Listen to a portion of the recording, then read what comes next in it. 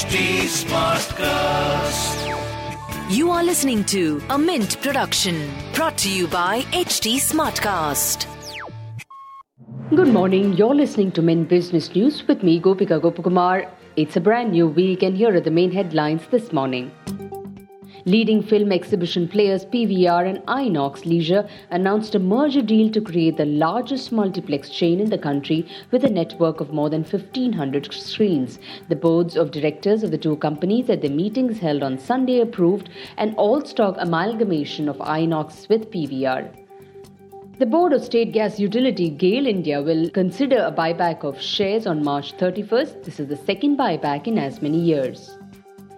Adani Total Gas, a joint venture of Adani Group and French energy giant Total Energies SE, has forayed into the electric mobility infrastructure sector by launching its first EV charging station in Ahmedabad.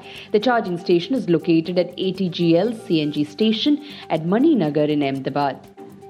Telecom company Bharti Airtel will acquire a 4.7% stake in Indus Towers from Vodafone Group for about 2,388 crore rupees. The transaction will be executed at a price of 187 rupees per share.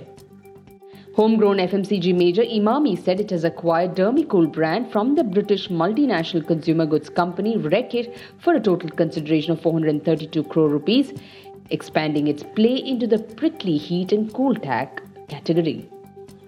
Kerala-based gold loan NBFC Manappuram Finance has received Board of Directors approval for fundraising to the tune of 7,800 crore rupees through the issuance of redeemable non-convertible debentures in tranches for the financial year 2022-23.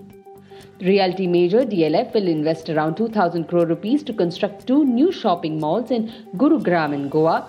It sees huge growth potential in organized retail with the opening up of the economy after significant reduction in COVID cases. Moving on to markets, Indian markets may witness a flat to negative start today. Last week, we saw the market close on a negative note after 3 straight days of losses. Geopolitical tensions and supply constraints are likely to dominate the investor sentiments this week. In Asia, shares in Japan, Hong Kong, South Korea and Shanghai declined, while that in Australia advanced on Monday in early trade. In business term of the day, we look at Employee Stock Option Plan or ESOP. It's an employee benefit plan. It's issued by the company for its employees to encourage employee ownership in the company. The share of the companies are given to the employees at a discounted rate. Any company can issue ESOPs. With that, it's a wrap on today's edition. Have a great day. See you tomorrow. Take care. Bye-bye.